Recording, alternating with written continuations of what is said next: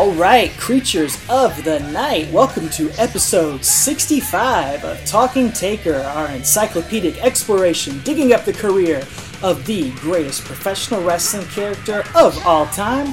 My name is Alex Dorio. I am one of your co-hosts, one of the creatures here, and I am joined, as always, by my tag team partner, my wrestling buddy, my man who, I'd usually have a joke or a pun or something silly here, but dude, we just gotta celebrate because Travis White, you have brought a new creature of the night into the world. You are a proud father for the third time, and for me and all your fellow creatures here, we just want to say congratulations to you, sir. I don't know how you're doing the podcast right now. Well, the only reason I'm doing it is because my little creature of the night is in the living room with my mom right now. She stayed a few extra days up here to help us out, so shout out to old Miss Jackie, and she's hanging out with my baby right now. My other two are asleep, and my wife's asleep. And so, the only reason I can get this show to you guys on Friday this week is because Mom's hanging out with the other creature of the night. So, if you guys hear her screaming in the background, I apologize. I may have to run away and get her and come back, but we'll see. But thank you guys for your love and support. And so I saw somebody on Twitter was saying they weren't sure if we would be able to do this anymore, but they saw that this is my third time around. So, pretty much got this covered. So. You got a little triple threat going around in your house. I do. Got a tag team and their valet, man. Getting ready. Well, dude, I'm so glad that you had the baby. I'm so glad things are going well. And honestly, the fact that we're talking about that is the only reason I'm sure that this episode is not a repeat, because I thought this was a rerun when I started looking at it and seeing we were doing Undertaker and Kane yet again here on our podcast. Dude, what are we doing? Why? It's like overtaking the Undertaker Mankind stuff, man. Now it's like, and Undertaker Austin. I feel like this is overtaking it now. This is like how many matches is this they've had on pay-per-view? 6, I've lost 5? track. Yeah. I've lost track too, man. So, yeah. But here we go. Is it a match? That's going to be our big question for the night. Is it actually a match? We will get to that as we break it down. Yeah, we'll see. Does it count or does it not count? Yeah, that's our gimmick here. We're going through every Undertaker pay-per-view match. That's the framing device of every one of our episodes. And there might be false advertising tonight. And we'll talk about that here in a little while. But it is crazy. We just got to mention as well that we are talking about Undertaker and Kane going at it again, the Brothers of Destruction. And they did go at it again for the first time, I believe, on pay-per-view, maybe ever, against D-Generation X this past weekend at the Crown Jewel show. Travis, I know your wife was in labor during. Baby was. The baby was already born. Okay, Baby came at 5 that morning. So at noon that afternoon, I did not have a chance to turn on the old network and watch it. And turns out it missed too much, but looks like we're going to have a bunch of full oral farts in the ring, knocking each other's faces off and shaving each other's heads. And no, I'm just kidding. We'll get to that match eventually on Talking Taker. And I have not watched it, though. Usually we kind of give our 2 cents about it. But it looks like DX took a page out of Undertaker's book back here in 2000 and decided to attack the mask of Kane during that match. We'll see. That was the highlight in my book. I have not watched the full match yet either, but I did see some highlights of it and Kane's mask falling off. I mean, that's the metaphor for the match right there. Unfortunately. Incredible, man. Oh, just the fact that his hair's attached to it and you just see it fly off. And then he's on the outside and the camera pans to him and you see him bald Glenn Jacobs. It's amazing. Oh, yeah. And that is perfectly fitting for this episode as we'll get some glimpses of Kane without his mask on very briefly here tonight as well. Exactly. Well, we will cover that in about 2 years or so here on the show. One day in full, in long form, and there will be quite a bit to talk about. Actually, a lot of build-up for that match, so that'll be interesting. Yeah. And we are open. We'd love to hear your thoughts on it as well, as always, at all our social media, at Talking Taker, Facebook, Twitter, and Instagram. We try to keep abreast of all the latest Undertaker news, and I'm sure there will be more to come as the months progress and we get into WrestleMania season. I'm sure we'll be seeing at least one more appearance of him, if not some more here before WrestleMania 35. 35, man. It's crazy. Can't believe WrestleMania's that old.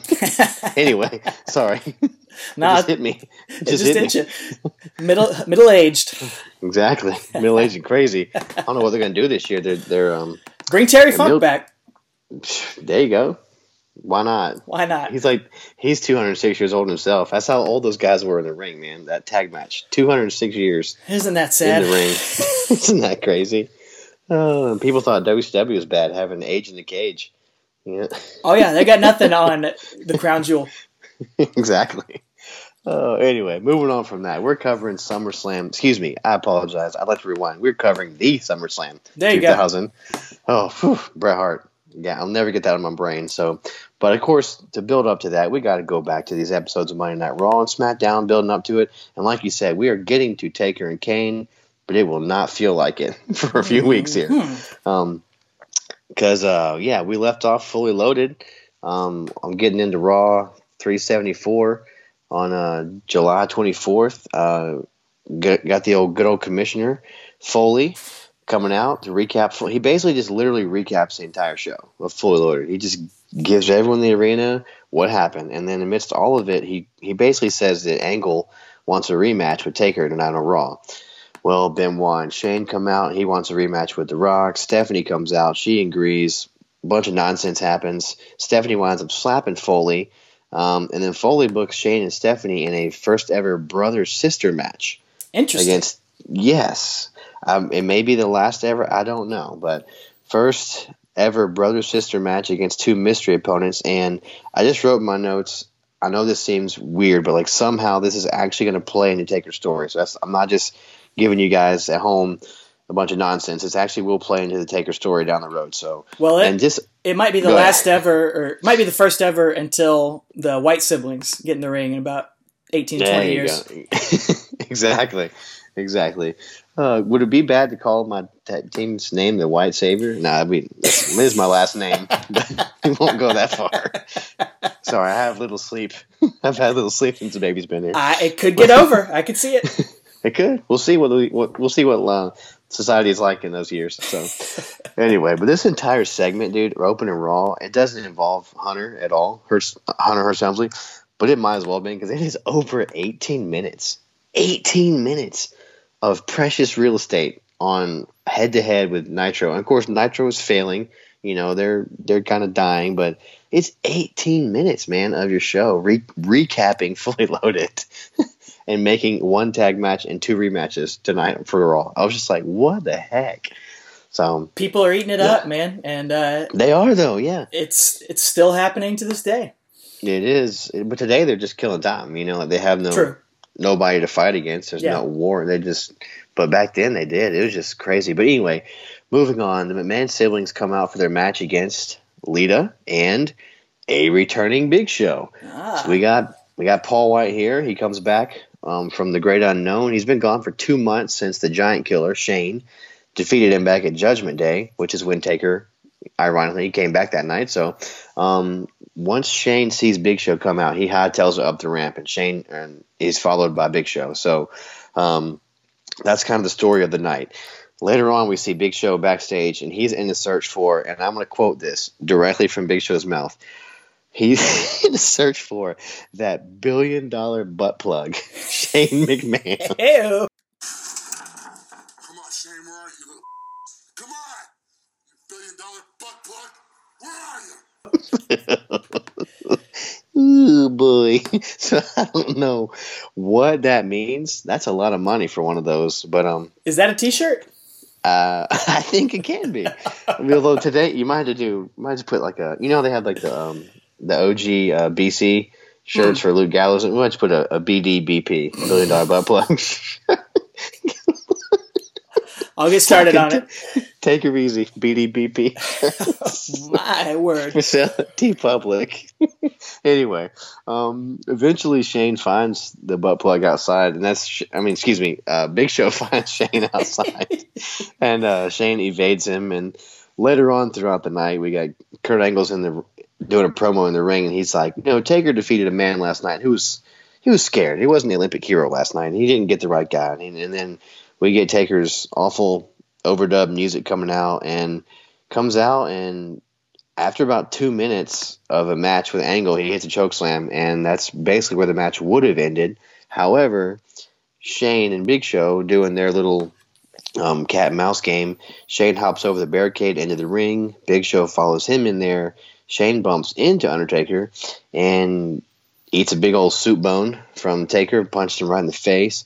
Taker goozles him by the throat, and Big Show gets in the ring. He's like, no, let me do the honors. Let me chokeslam him. And so Taker's like, all right, fine. Gives him up, gives Shane to Taker.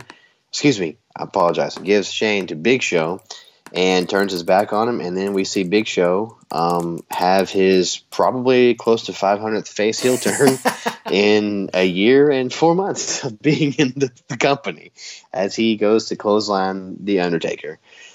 Oh, Big Show. What a sad story. I mean, I don't even know what to say. He just flip-flops. The story of his career right there.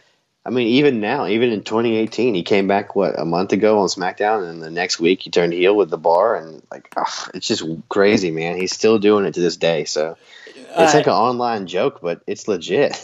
He just, whatever the story needs, he flips. So. Talk about T-shirts. You could parody Stone Cold Steve Austin's "Don't Trust Anybody" T-shirt with just a "Don't Trust Big Show" T-shirt. Yeah. Never trust the Big Show. Exactly. Or you could do the Kurt Hawkins. He has like the hash marks from how many losses he's had. Just do Big Show heel turns. There you go. A bunch of hash marks. I like that too. So, yeah. So anyway, Big Show turns heel here, and then he starts working that injured knee of Taker. Because if you guys remember back at Fully Loaded, Kurt Angle took out Taker's knee with that gigantic wrench, and so 200-pound wrench or whatever it was. So it's 3-on-1 here because Shane and Angle and Big Show are all working on that, and so it was all a ruse. Big Show gives Taker a huge choke slam, and the crowd actually is getting into it. They're like, Kane, Kane, Kane, Kane, which it's always hard to chant a one-syllable wrestler name. True. That's one thing the Edge has said a lot on podcasts is like, only thing I would do differently is maybe had 2 syllables in my name, so it's just hard to chant one-syllable names. So anyway, later on we get Taker selling the beating. He's the officials and medics and referees are trying to get him to go on a stretcher, and he's of course refusing. And he sells really well here and seems so human and grabbing the ropes to help pull himself up. And the crowd is just like, man, they're just cheering him on. Like he's super babyface mode right here. It's really cool to see because we hadn't seen him, vulnerable like this in a while, and just the crowd really behind him. So it's really cool. And then later on backstage, he's like, payback's a, you know what, and as he says that, those three attack him again, Shane, Big Show, and Angle, and Shane winds up breaking a cinder block over his knee. Good Lord. Yeah, exactly. I just freaking cinder block, man. So I guess that's where I don't know. Years later, we'd see like Seth Rollins and Ambrose and stuff do that. So I forgot that this happened back then. So that's a cinder block. Doesn't feel good. No, wouldn't feel good. I don't think you and I ever used those in our matches.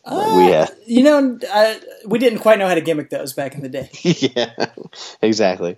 So Shane and his new stable, I'm just going to call him his new stable, they have a little meeting backstage, and Shane and Show go to leave in a limo and leave Angle and Benoit behind. They leave Benoit to capture the title, basically, and JR tells us that Taker was taken to a medical facility.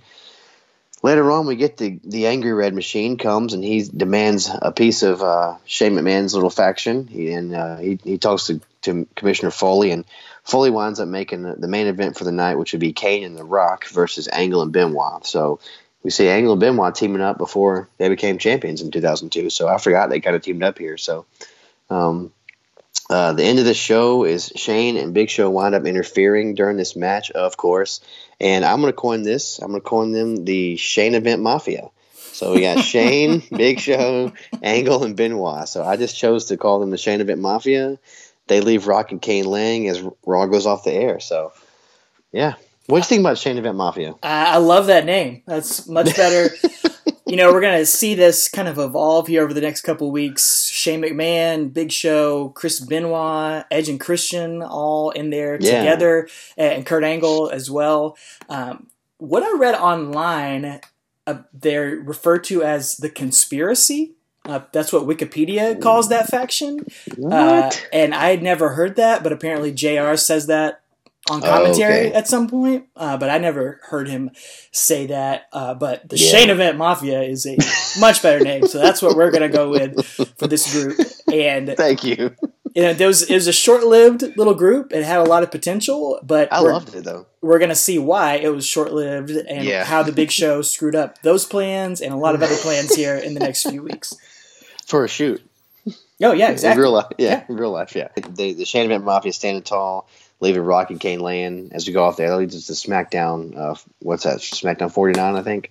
Yeah, well, that is not going to give us too much to talk about here for the next SmackDown or Raw because The Undertaker is going to be MIA, selling these injuries, which is nice to see that a cinder block to the knee is actually going to sell it for a couple weeks here.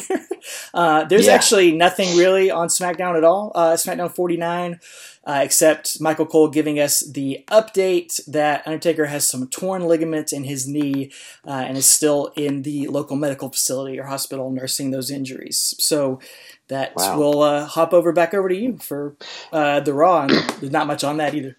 No, not much here. This one is Raw 375 on July 31st. This is in memory of Gordon Solie, so I think he had passed away earlier in the week. So, do you remember too much of Gordon Solie? Do you listen to a lot of his stuff? I never heard too much of his Florida stuff.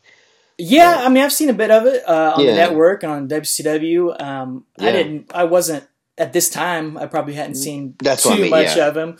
But yeah, definitely enjoy his work and enjoy his commentary. I love all the old school commentators. Oh yeah, man, it's just refreshing to listen to some of that stuff. Oh, absolutely, yeah. I mean, in 2000, I probably wasn't too familiar with his stuff, but yeah, as years gone by, the internet is everywhere now. We can get anything at the drop of a hat. I think I've really loved his stuff. I don't remember watching too much of his Florida stuff back in the day, but anyway, he's no Johnny Polo. But he is impotent. Very impotent. Very impotent. So he gets a little in memoriam on this episode. And then we get Foley, and he basically informs the Chain Event Mafia that Benoit and Angle are going to battle the Dudley Boys while Big Show is going to take on Kane after just what's transpired last week. So during that match, Kane's attacked on the way to the ring by Big Show.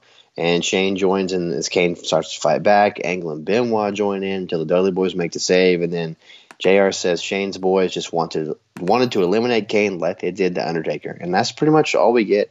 Again, Undertaker's not on here. He's selling those injuries. But we get a little bit about Kane and the Chain Event Mafia. So I wanted to at least mention that. So yeah, and then on SmackDown episode 50 on August 3rd, there is a promo from Shane, Big Show, and Benoit, the Shane Event Mafia, as Shane talks up the partnership with these guys and as well as Edge and Christian.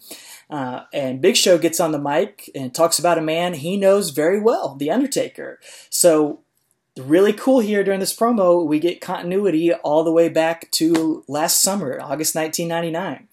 As Big Show says, Undertaker is going to rue the day that he left Big Show high and dry. Talking about Undertaker walked out of the company. Yeah. He didn't specifically mention that, but of course he did. That's what we got to think about. Well, he says, Undertaker, you wanted a nasty animal. You wanted the meanest freak in the WWF. You got him. So that was the gist of all those promos with Undertaker and Big Show back then, that he was trying to make a monster out of him, and now it's going to come back to haunt The Undertaker, which I really, really appreciated. You hardly ever see that continuity to something a year ago when Undertaker was a completely different character. Yeah, it's true. It's been like 50 weeks since that happened. So, yeah, it's really cool to see that pay off here because I didn't get to see this because I'm watching the Raws. So it's really neat to know that they threw that in there. So that's awesome. Big Show and Benoit are going to go on to defeat The Rock and Kane in the main event, and Big Show is going to continue his rampage here. They're really building him up to be a huge monster. He's going to go up to the stage, Big Show is, and lift up a big chunk of the metal portion of the stage, big panel of that stage, and he's going to take Kane and chokeslam him through the hole onto the quote-unquote concrete floor. Yeah. I'm sure there's a crash pad under there, but it looked really cool. It did. The way they shot it just looks like he's going straight down into hell, I guess. The Demon Kane. And it's Shane McMahon is up there on the stage, and he sells it big, too. He's like in shock at Big Show. He's not like celebrating it. He's like, oh my God, what just happened? I didn't even know Big Show was capable of that. So really selling him out to be a like I said, a big monster here. And at this point, I'm really enjoying this build-up for Big Show and Undertaker, playing up on their past and their history, and doing their best to make Big Show look like he should look. You know, the 7-foot giant. Yeah. He should look dominant. He should look scary. He should be murdering people out there, and they're doing a great job of it at this point. And it's really getting me pumped for their match at SummerSlam. Yeah. You think it's coming down the pipe. You think. And there's one other quick thing I got to mention from this episode of SmackDown. Sure. There is a protest being held by yes. the Godfather's Hoes, or as Michael Cole refers to him, the Godfather's Ladies.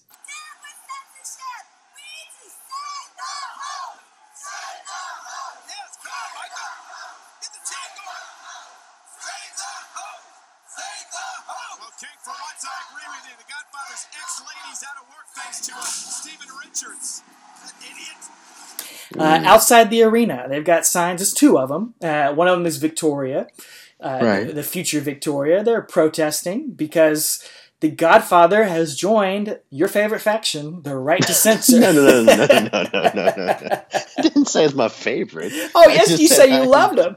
I did love them.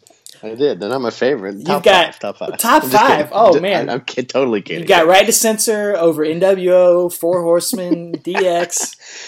If that was true, I would quit this podcast right now. I would too. I would have absolutely no qualifications to do this. So no, they are not up there. They're not top 20. But I enjoyed the heels they were. They got heat for me like they're supposed to. That's why I enjoyed it. So, I know you didn't. That's fine. No. But seeing Victoria do this is so funny, man. Just because of she's not that at all, you know. But I remember they showed some recaps of this on Raw, and it's just like she is not that person at all.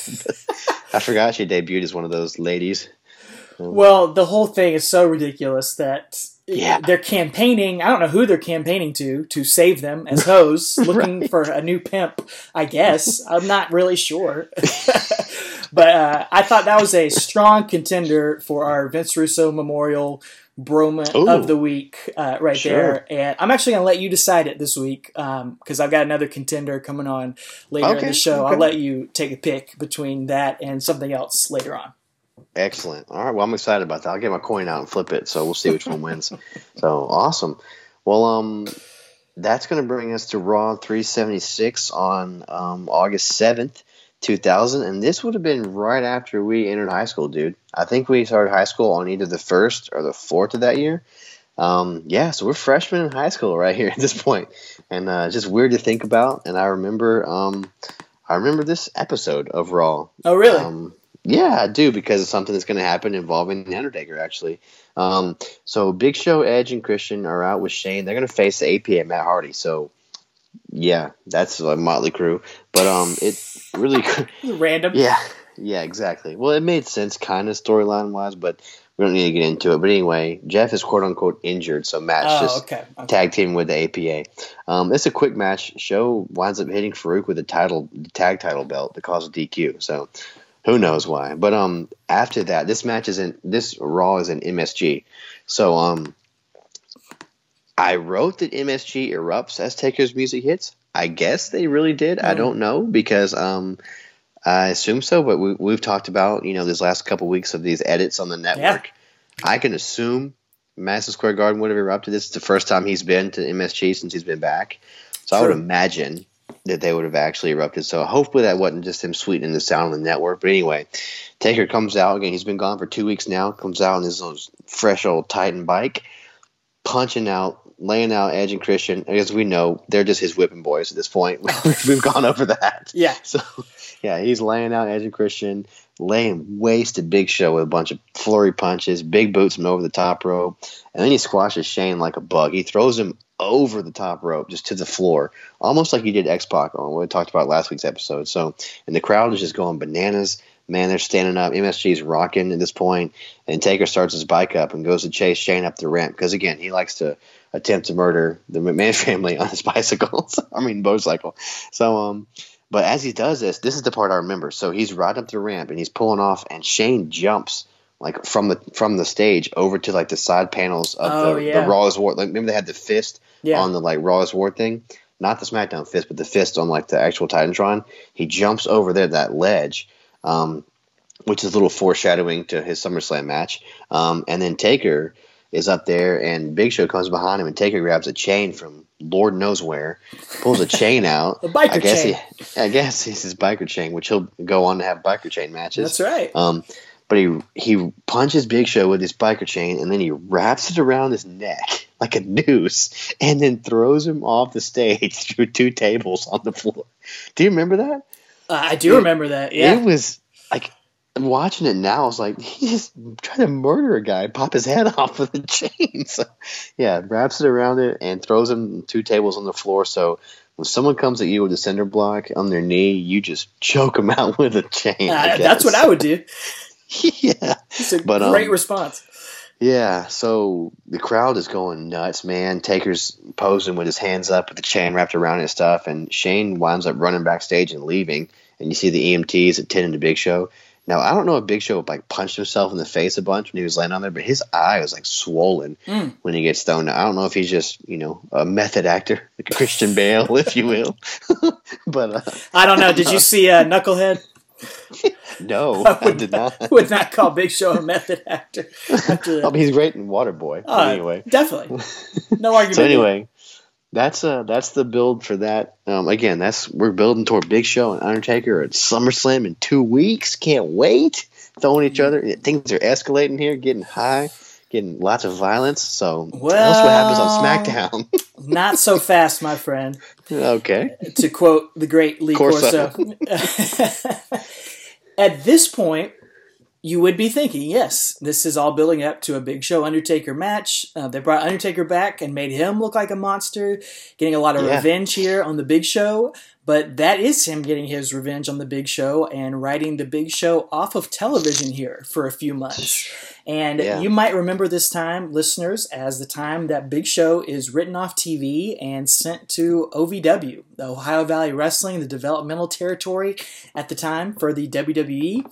And, the rumors are and stuff online, I think would lead you to believe that this was all based on his weight, that he came back a few weeks ago from this knee injury overweight, and he was kind of ballooning up in his weight, and that is part of it. But I actually listened to Bruce Pritchard talk about it on Something to Wrestle a little bit earlier. They have an episode about SummerSlam 2000, and he goes in depth on this, so you can take it with a grain of salt. I don't know how much you guys out there agree agree with him, but he was there at the time, and sure, tells his side of the story. Says it was his weight, Big Show's weight was a factor at that time, but really more so it was his attitude backstage, that he was kind of aloof, that he was falling asleep backstage during meetings, production meetings and things like that, that he was smoking a lot, and they were trying to get him to quit smoking, and he would lie to them and tell them he was, and then be out back smoking cigarettes like he used to on WCW TV. No, Nitro, he came down the ring with cigarettes, yeah. And things like that, and so people were just frustrated with him. And it all, apparently, the big tipping point was a house show match, with Big Show and Undertaker against... Big Show and Benoit against Undertaker and Kane. And Undertaker came to the back and stormed to the back and was super frustrated with Big Show and just couldn't stand. He'd been trying to mentor him all this time and just wasn't clicking. So the decision was made to take him off TV, send him to developmental, which to me, that seems like a pretty harsh deal. For real. To send somebody you didn't see that very often, a big name like that, all of a sudden. But Bruce Pritchard brought up his side of it, which I thought was really interesting, that Vince made that move because he was seeing a lot of Andre in the Big Show. And he saw the way that Andre's life was deteriorated in those final years, where he was drinking all the time and just, really his body was breaking down and he wasn't taking care of himself in a lot of ways.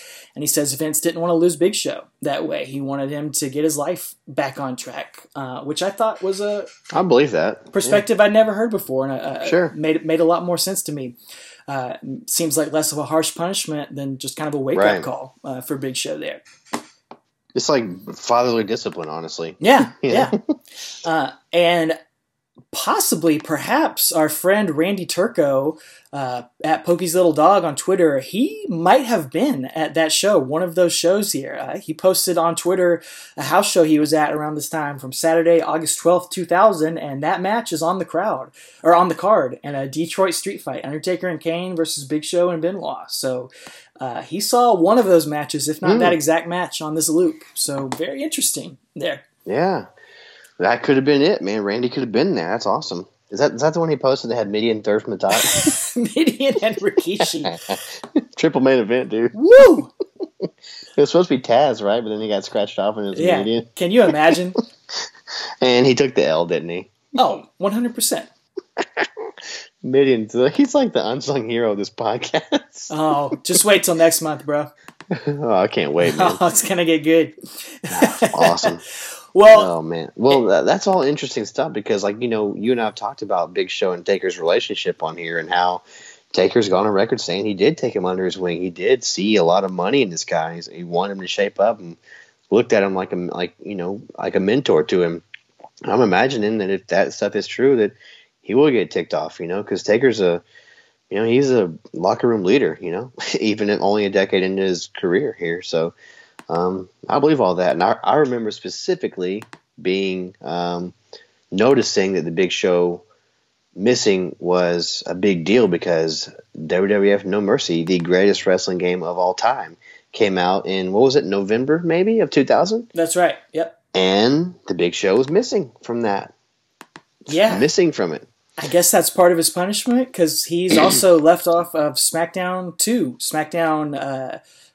Know Your Role, I believe. Know Your Role. For the PlayStation 1. And yeah, dude, those were both hugely important video games for the two of us. I believe they came out on the same day or the same week or something back then. And you had the Nintendo 64, I had the PS1, and yes, sir. I cannot count the hours we spent playing those video games by ourselves, with each other, with some other friends. Man, those were the best. They were the best, man. You didn't have to worry about online gaming headsets, and you got with your friends and you played the game, and it was awesome. Oh, and that led us to making our own federations and our own storylines. That's right. Oh man, it was such good times. Like I've already mentioned that First Blood match I had with Rock and HBK that was on No Mercy. So yeah, but yeah, he definitely stuck out, man.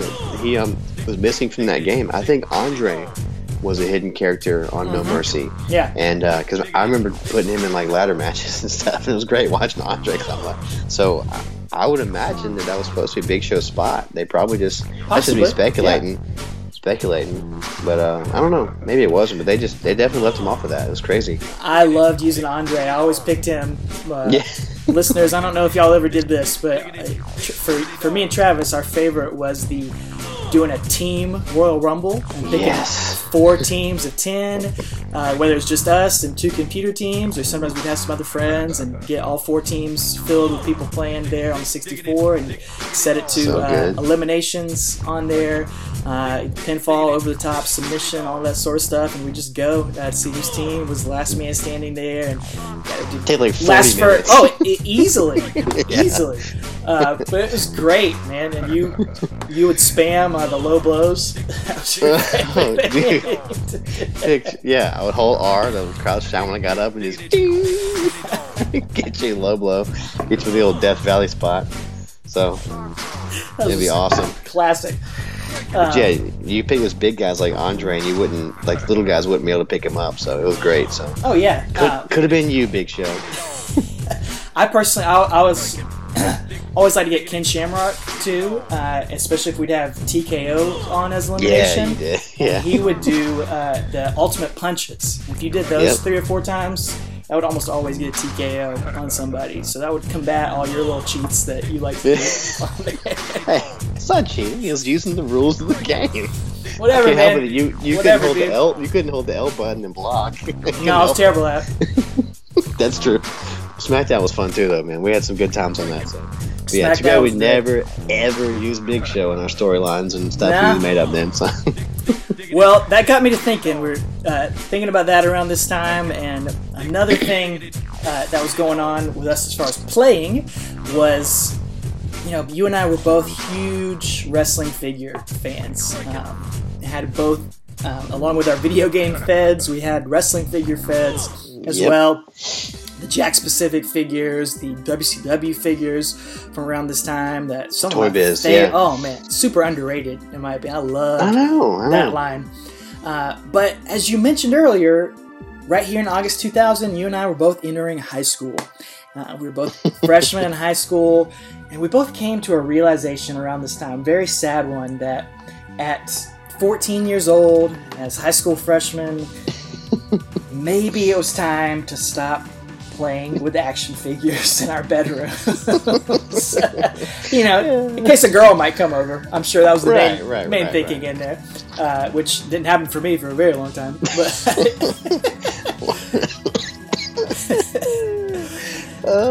So we made the sad decision to retire our wrestling figures around this time. I don't know about you. I can't remember, dude. I had a very emotional final pay-per-view with my Fed. Sent these guys off in style. Did you do the same thing? I did, and I cannot remember the last match, but I do remember that show. It was, my federation was XWA, Extreme Wrestling Alliance, and I believe it was called 0 Hour was my WrestleMania. Or no, it's called Extreme Mania. That's right. 0 Hour was the week before, or the month before. So I had Extreme Mania. Very, very creative back then. But anyway, yeah, it was great. I think I wouldn't be surprised if Raven was my world champ. I loved Raven. I love that figure. So yeah, I remember having to send off and packing them all in the 18-wheeler. Remember my Harley Davidson 18-wheeler? I packed him in. Yeah. Steve McMichael was driving it with his backwards hand. Dude, I could get that on the Zack Ryder podcast. He'd probably love that. Yeah, he probably doesn't have that one. Backwards hand. Doesn't. Alternate. Yeah. Was that the Raven that had the Daredevil on the T-shirt? Yes. How did they get away with that? It had like Bullseye or Daredevil or something. Yeah, it was, or Punisher or something. Yeah, it was great, man. So it just flew under the radar. Nobody saw it. I don't remember what my main event was. I remember I had a match with Hardcore Holly versus Hardcore Hack, and the winner got to keep the name Hardcore. I remember that. And I did a big spot where Hardcore Holly threw Hack off of the top of my entertainment center with my TV. Yes. Through a table, this handmade table that my grandfather made for me, carved for me out of wood, and sawed for me out of wood, because this was before they ever made an announcer table accessory. So I got my grandfather to make me one that I still have somewhere. It was awesome, and Hardcore Holly got the win, because he would just be Holly if he had lost. Yeah. So he got the win up there. I remember that. I'm sure probably Stone Cold Steve Austin walked away with the title that night. But man, good memories. Good memories, good times, great oldies. I wish I still had all that stuff. Filed away somewhere. I know still have them. Yeah. There's a reason I don't have mine. We'll get to that years from now when we cover that. There's a reason I don't have all mine. It's emotional, but it is what it is. So, I wish I still had that stuff. But anyway, those were good times. Let us know if you guys had some stuff like that, because it's fun to listen to that. Especially, I know Randy Turco, he's pointed out his, he made DVDs of his matches and stuff like that he had. And so if any of you guys had wrestling figures and figure federations, please let us know. Reach out to us. Absolutely, times, man. And I encourage you listeners out there, if you're into all that, check out the Zack Ryder and Kurt Hagen's Major Wrestling Figure podcast. I've really enjoyed it over the past few weeks, bringing back a lot of good memories for me. I don't know, man. Kind of makes me want to get back into collecting. I was thinking, I'm honestly, it's not going to happen because I'm pretty broke right now. But if I do fall into some money, I would love to get like everybody that the Undertaker's faced, like everybody, like figure for everybody for that. If I was going to start collecting something, I got to, I've been posting stuff on Instagram with a lot of my figures, but it'd be fun. That would be a fun collection to have. It would be, man. It'd be cool for us to have, for you to have that for this podcast. It'd be awesome. Yeah. So, yeah. Well, anyway, let's get back into the business of the podcast here. SmackDown 51, August 10th, 2000. We get an appearance from somebody else who was never in a video game, as far as my knowledge. You know why? Because he's the worst. He is the worst. Worse than IRS? No, but second worst. He's the second tier worst. Just Joe. on here. More like Just Blow. This guy sucks. I hated Just Joe. Hated him. I hated seeing him during this build-up. Anyway, go ahead. Well, I'm only mentioning him because there's never going to be another reason to mention him here. That's true. He does mention The Undertaker's name as he's talking to Yes. Kurt Angle backstage. The main event of the show is Triple H and Kurt Angle against Undertaker and Rock. And we get some segments with Just Joe talking to Kurt Angle and Triple H backstage about, all the rumors and goings-on in the back. And Joe is stirring up trouble between Angle and Triple H, because they're going to be in the main event of SummerSlam against The Rock, and they've got all the business with Stephanie going on. He's telling Angle, don't worry about Undertaker or Rock tonight. You need to worry about your partner, Triple H. So, there you go. R.I.P. Just Joe. Your one shout-out on Talking Taker podcast. When you get into the wrestling business, everyone aspires to be a champion. Absolutely. Everyone. Even somebody like a Shannon Moore wants to be WWF champion. He knows he's not because his stature is small or whatever. But hey, Rey Mysterio was. Sure. But when you get slapped with the name Just Joe, you know your ceiling is not very high. I mean, you can say the Intercontinental Champion, Just Joe. No, nobody wants to hear that. No one's going to hear that. You suck. You suck, sir. Bruce Pritchard's story on that is pretty funny on that same episode of Something to Wrestle, SummerSlam 2000. If you guys out there want to check it out, it's good stuff. Oh, man. Like I said, that main event is Triple H and Angle against Undertaker and Rock, and Undertaker actually... Whoa. Yeah, it's a huge main event. Yeah. Huge main event. Undertaker walks to the ring instead of riding his bike, interestingly enough, as the announcers recap Undertaker's attacks on Big Show and Shane from Monday Night Raw. And the Undertaker and Rock work really well together here, and Triple H and Kurt Angle can't get along. That's, of course, their story. Triple H ends up leaving Kurt Angle high and dry, walking out in the match, and Undertaker hits Kurt Angle with the last ride to get the pinfall. So, Undertaker getting a big win, but still kind of in limbo here as the Big Show's been written off. We don't know what he's going to do at SummerSlam quite yet. And like we said earlier, all those plans for the Shane Event Mafia have kind of fallen by the wayside as well with Big Show being gone. Yeah, exactly. So the rest of them are still loosely, they're still affiliated with Shane, but yeah, Big Show was kind of a big deal there for 2 weeks, so 3 weeks. But anyway, so that brings us to Raw 377 on August 14th. 2000, and halfway through the show, we're going to get Taker out on his bike. He's supposed to have a match against Benoit. And we see a recap from 2 weeks ago where Kane was chokeslammed to that quote-unquote concrete on SmackDown, like you mentioned. And then Benoit comes out with Shane, and he goes at Taker really intensely. It's just a really intense match, as Benoit matches always were. And at the end of the match, Taker's going to signal for the last ride, and as he does, Shane comes in and attacks Taker with a chair, so get a DQ. After that, Benoit gets Taker in the crippler crossface, hold him down, which again is cool to see because that's a big guy to get in that move. And again, it's Undertaker, so he's a more human guy now, but it's cool to see him down there selling. And at that point, we get the lights go out, the pyro goes off, and Kane returns. So he's here. He's back from the chiropractor or whatever. I'm not sure where he went after he got chokeslammed on the concrete. But Benoit and Shane bail, and Kane helps Taker up. And then, in a moment that mimics about 2 weeks ago, he chokeslams his brother. So Undertaker's been turned on by two gigantic men. One of them's his brother, one's his old tag team champion partner. So I guess they're just subbing in Kane here for Big Show because they did the exact same storyline. Yep. On Something to Wrestle, they said that allegedly the plans were Big Show and Shane versus Undertaker and Kane. That was actually sense. What was supposed to happen at SummerSlam. They're just going back to the well of Undertaker and Kane yet again. Yeah. Which, it's a good thing that they have a history because otherwise, two week build to the biggest show of the summer. So, but Kane's not done. He picks Taker back up and chokeslams him one more time, and this time he kind of goes through the ring. He doesn't go all the way through the ring like what was that? Was that when he chokeslammed Diesel through the ring back in the day? We saw that, or like when Big Show chokeslammed. Big Show chokeslammed Undertaker, that's right. Yeah, but then Undertaker got just got right back up. Yeah, yeah, did no sold it. Well, it's not quite as deep of a choke slam as that one. He doesn't go all the way through the ring, but it almost reminded me of when Foley fell through the Hell in a Cell against Triple H back at No Way Out. Yeah, he doesn't go all the way through the ring, but there's definitely a crash pad there. But anyway, so he goes through the ring a little bit and doesn't break through, but he dents it and he's selling it real bad. And Kane, however, he's tried to murder his brother here by choke slamming him onto concrete, and he's not done. In addition to attempting murder, he wants to attempt another felony here, and he goes for Grand Theft Auto. So he's going to grab on the grab the Titan bike, crank it up, and ride up the rampway.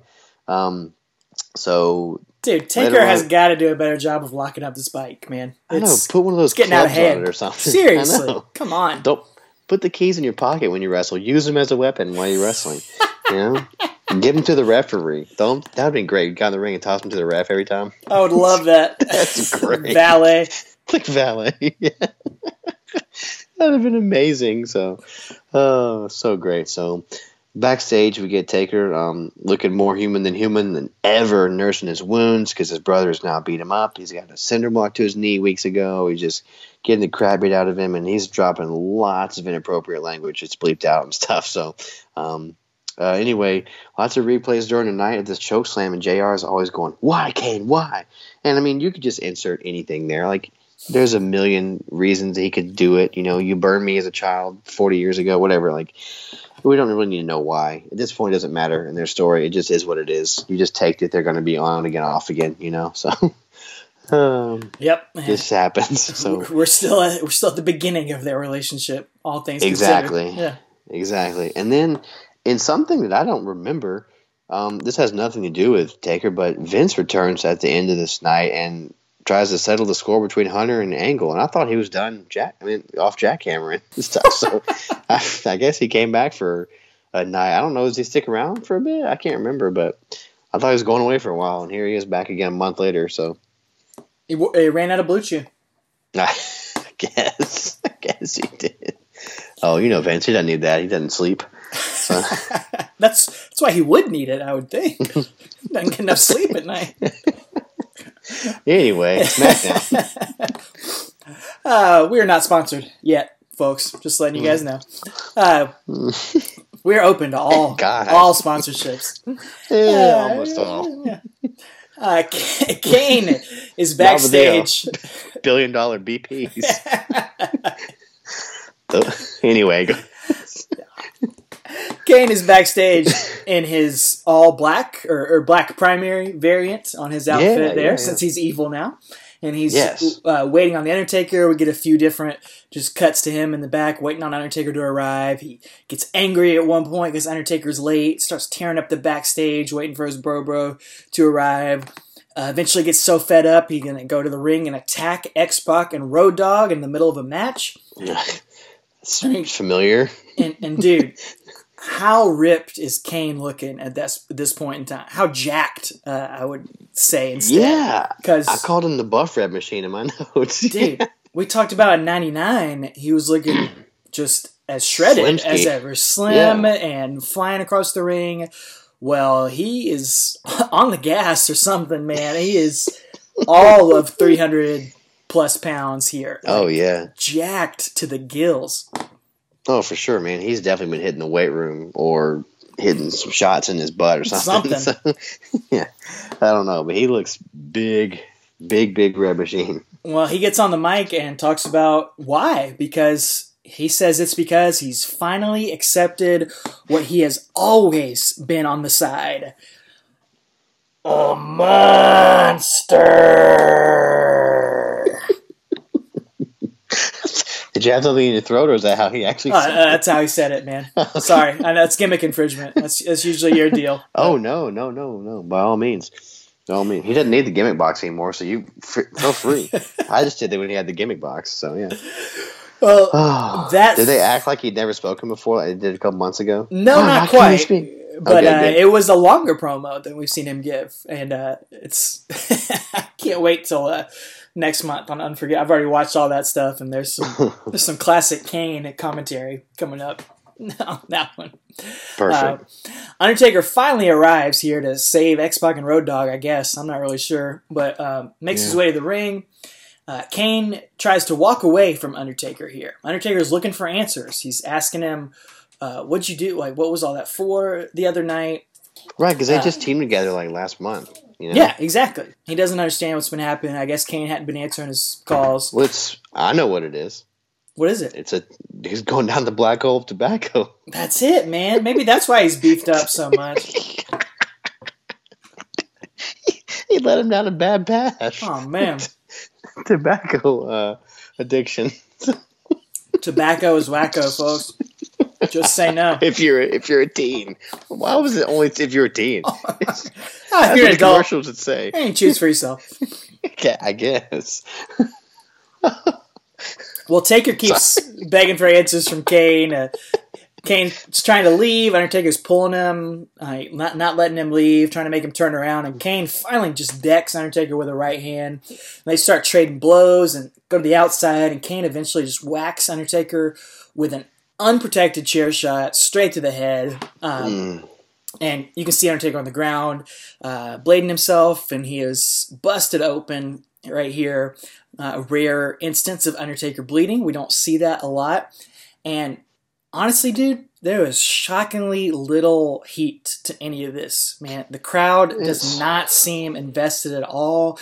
I guess because it's happening just so suddenly. Maybe there's some Undertaker and Kane burnout, since we've seen it a lot already up to this point over the past few years. So maybe some sort of combination of all that. But yeah, the crowd is just surprisingly quiet for all of this.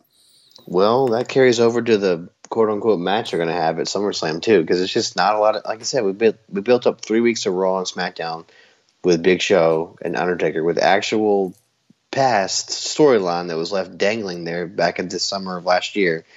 And now we've just gone back to the easy one with Kane. You know, it's just, oh, there you go. And there's no Paul Bearer to, like, you know, intertwine with them and have him get between them or anything. It's just like, and Undertaker's a whole different guy at this point than when Kane. So I don't know. It's strange, man. It's definitely thrown together, like you could say. It's held together with some glue and Band-Aids at this point. So that's going to bring us to the go home show for the SummerSlam. This is Raw 378 on August 21st. And we get the battle of the Big Red Machine and the Big Brown Machine, Kane versus Rikishi. And JR tells us that in 6 days. What brown are you talking about? Yeah. His butt. That's what I was hoping for. Yeah. I didn't think that's what you meant, but that's not what they called his butt, the Big Brown Machine. I thought they called it that. It's stink face. I haven't slept. Oh, anyway. JR on commentary is like, well, in 6 days it's Kane versus Undertaker. So thanks. We got 1 week of build-up versus the 3 weeks of show and taker. So, oh man, that's a short match, Kane and Rikishi. It breaks down when Kane takes a DQ by handing out some future CTE to Rikishi's head over and over again. I think he hits him 4 times. He hits him, Rikishi stands up, he hits him again, and just unprotected, like you said. Just nasty to look in hindsight, you know, now. And then Too Cool come in the ring, and they get some future CTE as well, and with some unprotected chair shots. And then your boys, the Right to Censor, come out, and they attack Too Cool for some reason. Don't you dare. Don't you put that on me, Ricky Bobby. RTC comes out, and they start attacking Too Cool, and JR's like, what are they doing here? Like, it's just funny. He doesn't even know, like, why. Their storylines aren't intertwined at all. But anyway, there's no Taker at all on this Raw, but I just wanted to say that the Kane thing was there, and they announced the Kane versus Taker match at SummerSlam. And this is the episode that some of you may remember. This is Lita versus Stephanie for the women's title in the main event. So, and yes, that's the go home for SummerSlam, the main event. Everybody gives trash on Stephanie for being the leader of the women's revolution. She really was. First one to ever main event Raw. There you go. Man, give her the credit. Right there. There you go. So it was weird to see that match as the go-home show, but it makes sense because you got the whole, you got the Triple H Rock Angle stuff. But I do remember that match like it was yesterday, but I forgot it was the go-home show for SummerSlam, and especially for Taker because I don't even remember this match taking place at SummerSlam. Yeah. Anyway, yeah, take us to SmackDown, then we'll get into that. So. Well, it's interesting that Undertaker's not on Raw because Kane is not going to be on this episode of SmackDown. Yeah, what's up with that? Mick Foley says he has banned Kane from the building to avoid the brothers getting into more altercations before their big matchup on Sunday at the SummerSlam. Ooh. So instead, we're going to get a call back to last week and get some more Road Dogg and X-Pac involvement. They are arguing backstage. They've got some problems between them, but they decide they got to pull things together because they got in a handicap match against The Undertaker tonight. And, man, it is sad to see how far X-Pac has fallen from last year on the podcast. Yeah. We were talking about how insanely over he was teaming with Kane during that time because, dude, this Road Dogg X-Pac DX tag team was just a shell of both of these guys, man. The sad remnants of DX, dude, is kind of pitiful. It is, man, and they have a match at SummerSlam, which is just it's bad. Yeah, it's disappointing. Nobody cared, and you're right. It's a far cry from rewind the clock 1 year and how over X-Pac was in main events with Austin, and you'd think he was the second biggest guy in the company, above Rock. Sometimes it's crazy, man. Yeah, they rode that too hard, that DX thing, way too long. Give WCW too much crap for an NWO. They did the same thing with DX. Oh, WWF. Absolutely. Yeah. And they still do because DX just tag teamed last weekend in Saudi Arabia. So, and they came out with glow sticks and they're 50 years old. So, anyway. Man. Well, X-Pac and Road Dogg decide to put their problems aside, but Undertaker rides through the halls of this arena and nearly murders them. So, add that to our murder tracker that we've got. Yeah. Undertaker comes out for the match. He's got a new T-shirt on. I believe it's his first Biker Taker T-shirt that we see here. And X-Pac just makes one of the most foolish decisions we've ever seen here in 65 episodes. As he walks to the ring with Road Dogg, he spits a loogie onto Undertaker's bike on the way out. And King notes, that's worse than spitting into the wind, dude. Yeah. That's worse than milk on the... Oh, like Angle did. Yeah, for sure. Road Dogg ends up walking out on X-Pac because he knows, man, there's no recovering from that. And X-Pac eats a massive last ride from Undertaker to give Undertaker the win and some momentum heading into the SummerSlam 2000. Oh, man. Wow. We were riding high with this build-up. I feel like it was cool stuff. We got the Shane Event Mafia. We got Big Show's coming back. Yeah, and then we just limp into the end of the finish line here. Comes crashing down, man. I felt like someone threw a cinder block on this build-up. Just crumbled it over there. Anyway, that takes us to SummerSlam. And like I said, man, this is I have such fond memories of this show, man, from 18 years ago. We got Shane's huge bump from the set, with him and I forgot to mention that, on that Raw, where Lita and Stephanie main event, Shane wins the hardcore title out of nowhere. So anyway, that's how you got to that match. So we got Shane's huge bump from the set. We got the first ever TLC. Oh man, that was game changer, dude. Oh yeah, rewatch that over and over and over again on VHS. Absolutely. You got Jericho and Benoit in a 2 out of 3 falls match. I mean, are you kidding me? That's just in-ring gold right there. You got the great main event where Kurt Angle gets for a shoot knocked out, somehow comes back and continues. Triple H and Rock walk him through the match, and he's only been in the business for a year and a couple months, and it's just, it's amazing. And all those things, and I did not remember that Taker and Kane wrestled on this, man. Exactly. I did not. Exactly. I didn't. There's a reason you remember all those things and not this Taker and Kane match on this show. It's second from the top. This is the co-main event. Is them. They go on right before the triple threat main event for the title. That's nuts.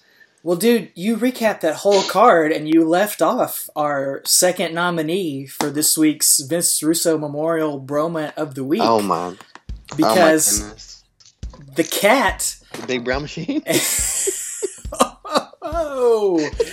And Terry Runnels competed in a thong stink face match. Ladies and gentlemen, that was actually the type of match that these two women competed in. Oh man, Who wasn't writing? Vince Russo was not Thank right. you. You look at that match title, you look at that card, you think, oh, that must be Vince Russo. Oh no. Credit goes elsewhere, my friends.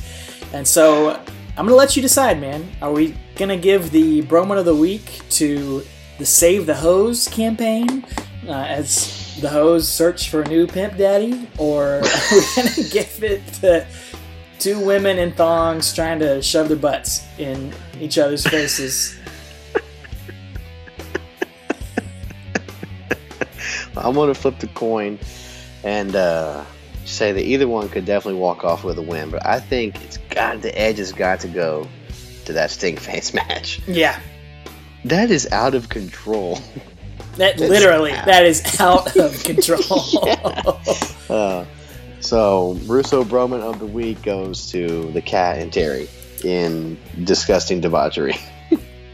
Right? Talk about a women's revolution, man. Yeah, how far we've come. Good Lord. Well, let's talk about this main event for us here. This match between Undertaker and Kane, or is it a match? We get a nice little video package recapping this very brief chapter in Undertaker and Kane's rivalry. And as you mentioned, Travis, it does go on second from the top, even though it's basically an afterthought compared to the rest of the happenings on this show. Yeah, and I just want to mention, too, this is August 27th from Raleigh, North Carolina, the Raleigh Entertainment Sports Arena. And I just remember this night thinking the Hardys are going to walk away with titles, man. They're in their home state, you know. They did not. Edge and Christian won that match. So I remember that being a big deal for me, thinking that was going to happen. So, yeah, you're right, though. We get this video recap showing us this epic feud that began 2 weeks ago. And can you imagine nowadays if they just throw a match on to like the big show like that? I mean, I know they do, but I'm saying like SummerSlam or WrestleMania, just like 2 weeks beforehand. It's just like, oh, these two guys. Yeah. You know what? It reminds me of remember WrestleMania X8 when all of a sudden Kurt Angle and Kane fight for no reason? Yeah. Something about Kane. I think that was the week of. It might have been the week before WrestleMania. Yeah. I think Benoit and Angle was too the year before at X7. So yeah. Anyway, this, like I said, luckily these guys have a history, because otherwise this match is really crap. So I mean, it wouldn't make sense storyline wise. So is JR and King on commentary? Of course, JR and King, of course, the standards in this era, and they're trying their best to sell this match, hyping up the brutality, which we have seen a lot of from Kane and Undertaker. They've really been building them up as monsters. So JR mentions that no referees in the back wanted this assignment. They all were afraid of it, but Jack Doan is the referee and says he was ultimately assigned a match, and he said earlier in the night that he's just going to let these two go. So that's they're kind of teasing what we're going to get into here. Yeah, they are. And Taker comes out first on his white motorcycle. And I just wrote the crowd loves him, or do they? Because the edits on the network are just hard to decipher what's legitimate and what's not, So I'm sure the crowd liked them a lot. I mean, again, it's Raleigh. That's a pretty good town. Definitely more of an NWA, WCW town, but I'm sure the crowd loved him. So, but who knows? We don't really know till we get to his actual music when he actually has it. So, and they're not dubbing over the crowd noise and stuff. So anyway, dude, we have not talked about the Undertaker's magic stairs yet during this time. How they disappear when he comes out. Yeah. Well, good thing they did for this match, because what's about to happen. So yeah, you're right, man. He just magically his music hits, and all of a sudden those stairs just fold up against the ring, against the guardrails. So. I remember like back in these days, like trying to watch the the whatever, the grips or whatever, the little lackeys move them. I could never see them. They never caught them on camera. We always used to make fun of that back in the day.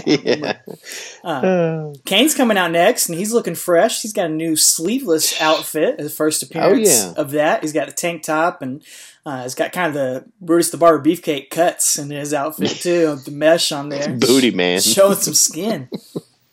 Oh, yeah. You could change those colors of that mesh on No Mercy, I remember. God, that was so great. Such a good game. King on commentary is talking about how he used to love monsters as a kid and monster movies, but... It's a big red monster! You know when I was a kid, JR? I loved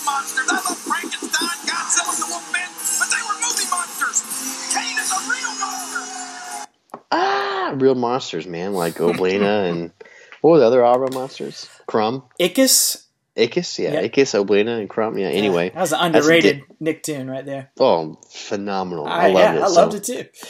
Well, the reason that Taker came out first is because the fight's going to start as Kane's coming on down the way to the ring. Taker's just going to jump out, attack him in the aisle, start punching him, and then they just kind of start brawling out there. And Taker is going to try to take Kane's mask off, and JR goes, he's like, I can't remember anyone ever going for Kane's masks, which, I mean, I think you and I both wrote in our notes, like, how about the GTV stuff? You know? Yeah. That was literally like 5 weeks ago. The Fact Gene, dude. Yeah. That was the entire episode of Raw. Yeah. 2 hours played out. Come on, JR. Come on. Yeah.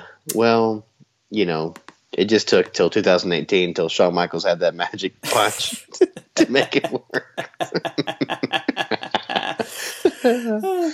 Well, Kane grabs a chair on the outside and brings it into the ring. And then Undertaker hits a Death Valley blow to gain some momentum here.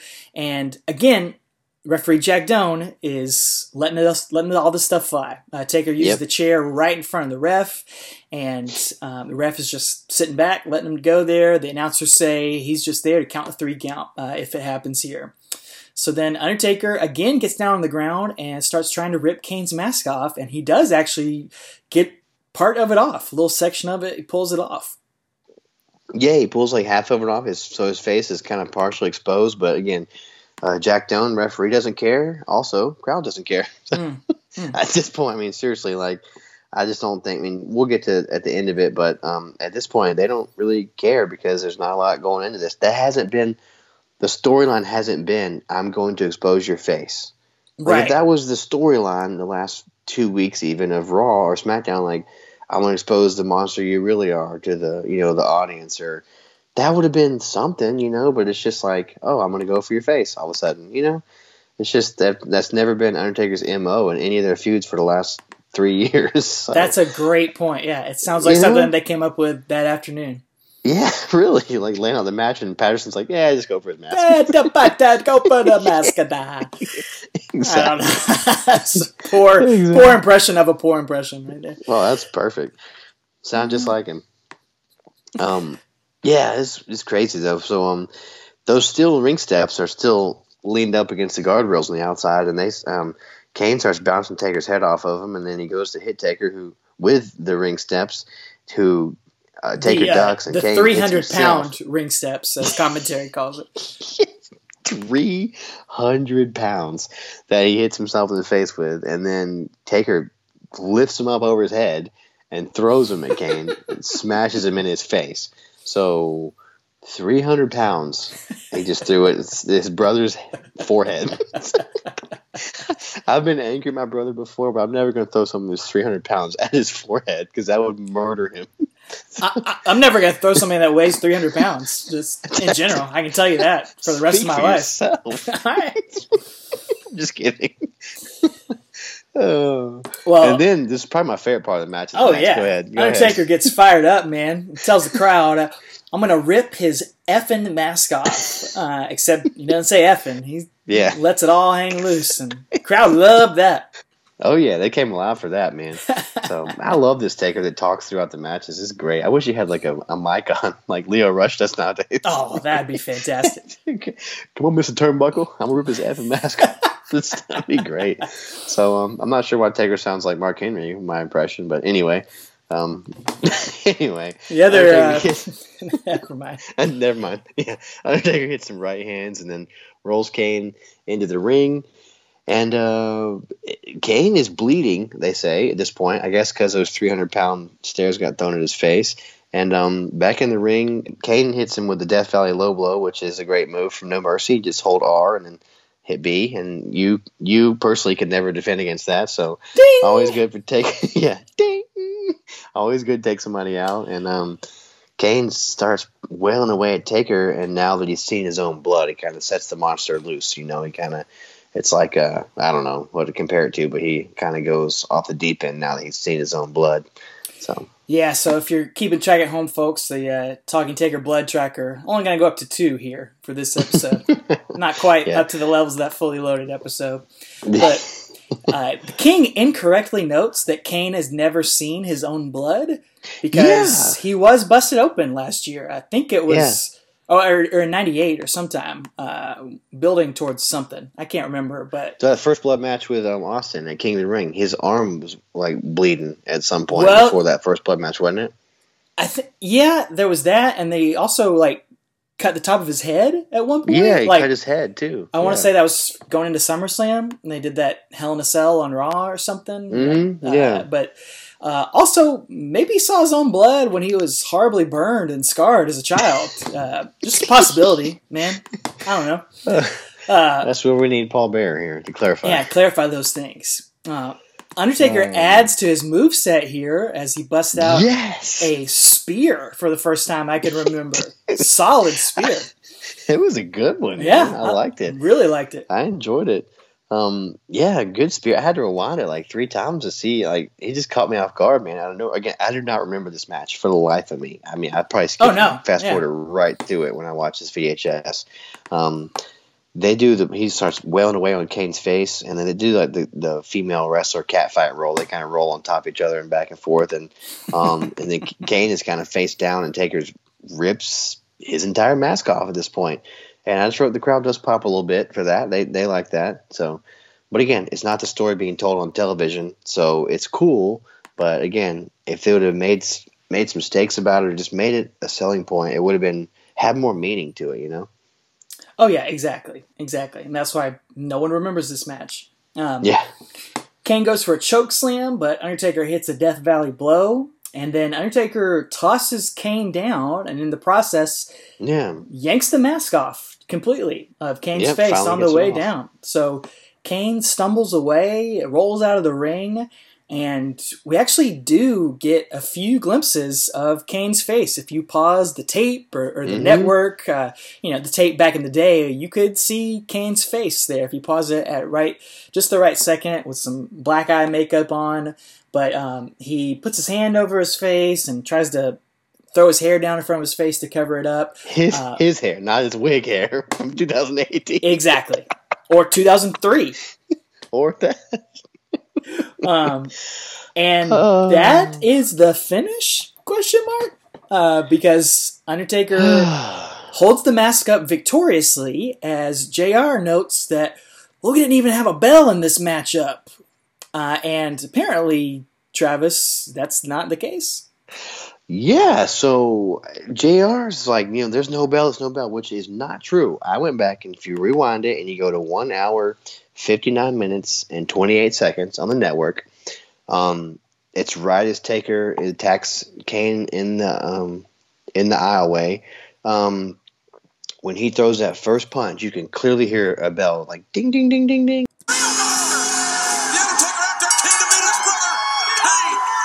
So I don't know if there was not supposed to be a bell, because I don't think there's one at the end. But there's not one at the end, no. Right. So, but from that bell, when he throws that first punch to his music being played, once he holds the mask up, it's about 6 minutes and 40 seconds. So, was it official? Was it not? I don't know.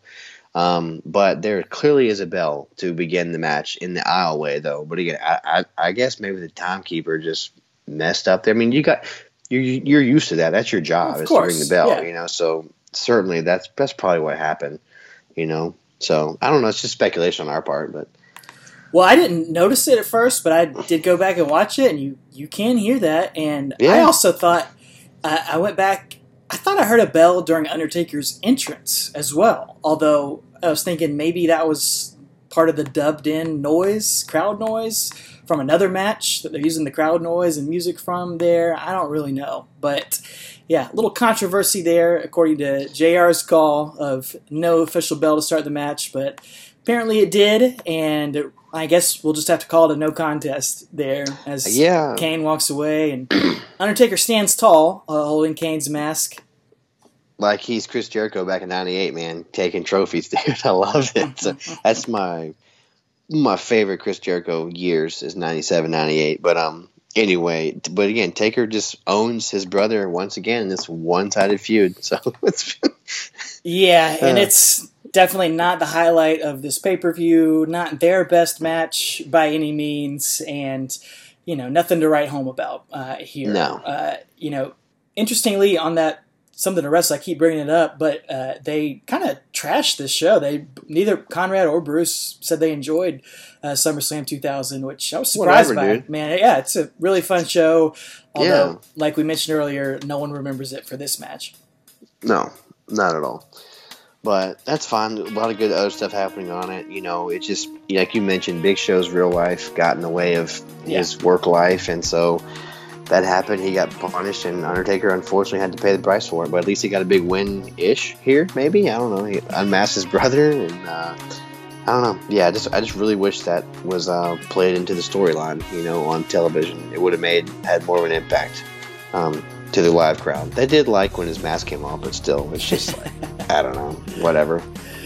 And that is the first time, besides that episode of Raw, that they've really teased stuff like that in a match. So it was kind of a different twist on it, trying to do something here. But we want to hear, that's how we feel about it. We want to hear how you feel about it, Creatures of the Night. So hit us up on the social media, at Talking Taker on Facebook, Twitter, and Instagram, and let us know your feelings about this, about the Big Show, about No Mercy, the video game, SmackDown video games for PlayStation 1, about your action figure feds. When did you finally put them away? Have you ever put them away? Did you ever grow out of them? We're not judging you. That's just what we decided. No. And, I definitely miss it and would still pull them out from time to time, even though I was retired. But yeah, hit us up. Let us know about all of that. If you don't mind, go subscribe if you're not already.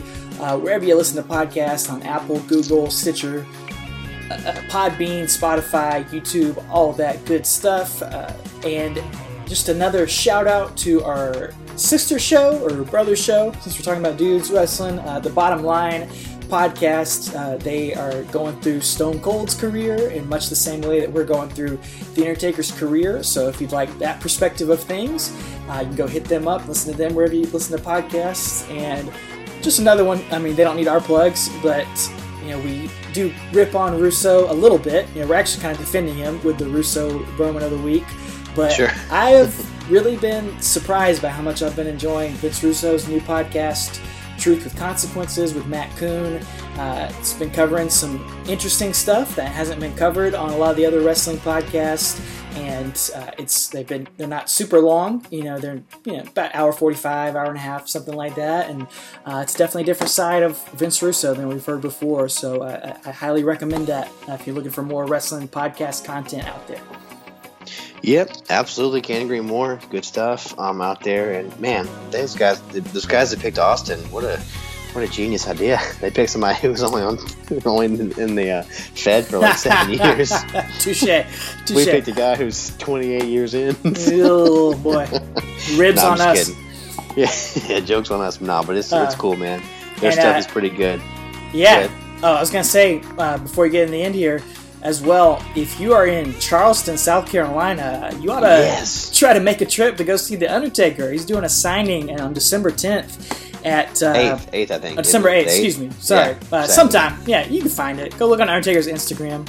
That's a weird thing to say, but go look on that. And if you've got at least $150 to drop, you can get an autograph for The Undertaker, or if you spend more, you can get unlimited beer and wings at this restaurant. But I don't know, man. It's a little bit out of my price range, but would love to go do it. If you wear a Taker Easy shirt and get a picture with him, I will reimburse half of your ticket. The $150. I will reimburse $75 from my 3 children's future college fund for you to take a picture with Undertaker at Charleston with a Taker Easy or any of our t-shirts. Bury Me Softly Brother, whatever you want to do. Any of those. I'm a Biker Taker guy or a Biker Taker girl. Yeah. Get it at tpublic.com, folks. There you go. Half your ticket reimbursed there. Half of the $150 ticket. Oh yeah, not the $1,000 one. No. I got mouths to feed.